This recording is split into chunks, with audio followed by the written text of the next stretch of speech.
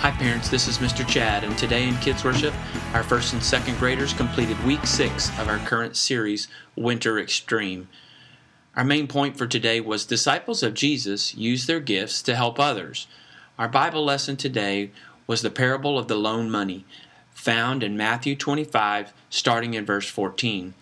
The purpose of this lesson was to teach your kids that God has given us gifts, and we should use those gifts to help others. No gift is too small, and when we use our gifts, God will bless us with even more.